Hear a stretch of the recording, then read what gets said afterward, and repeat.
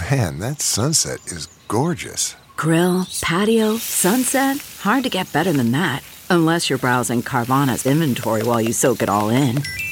Oh, burger time.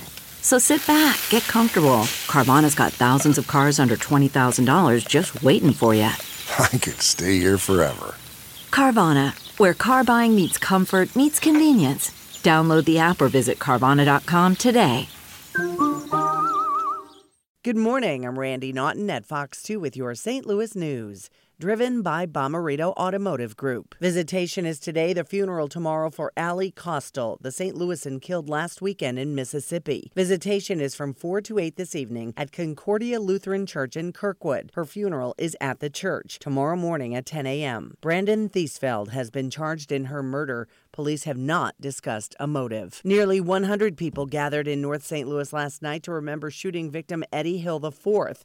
The 10-year-old boy was shot and killed 1 week ago while sitting on the porch in North St. Louis next to his father. The crowd stood on the lawn of the boy's home only a few feet from where he was gunned down. His mother hopes police will catch her son's killer soon.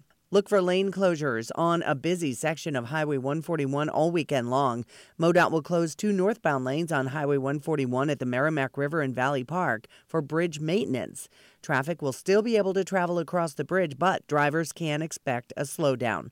All lanes should reopen by 5 on Monday morning. From the Fox 2 Weather Department, sunshine continues with highs creeping into the low 90s within the next 3 days thanks to winds flipping back out of the south. We stay dry until Monday afternoon as a weak cold front brings us afternoon showers and storms that look to get out of our hair by Monday night into Tuesday.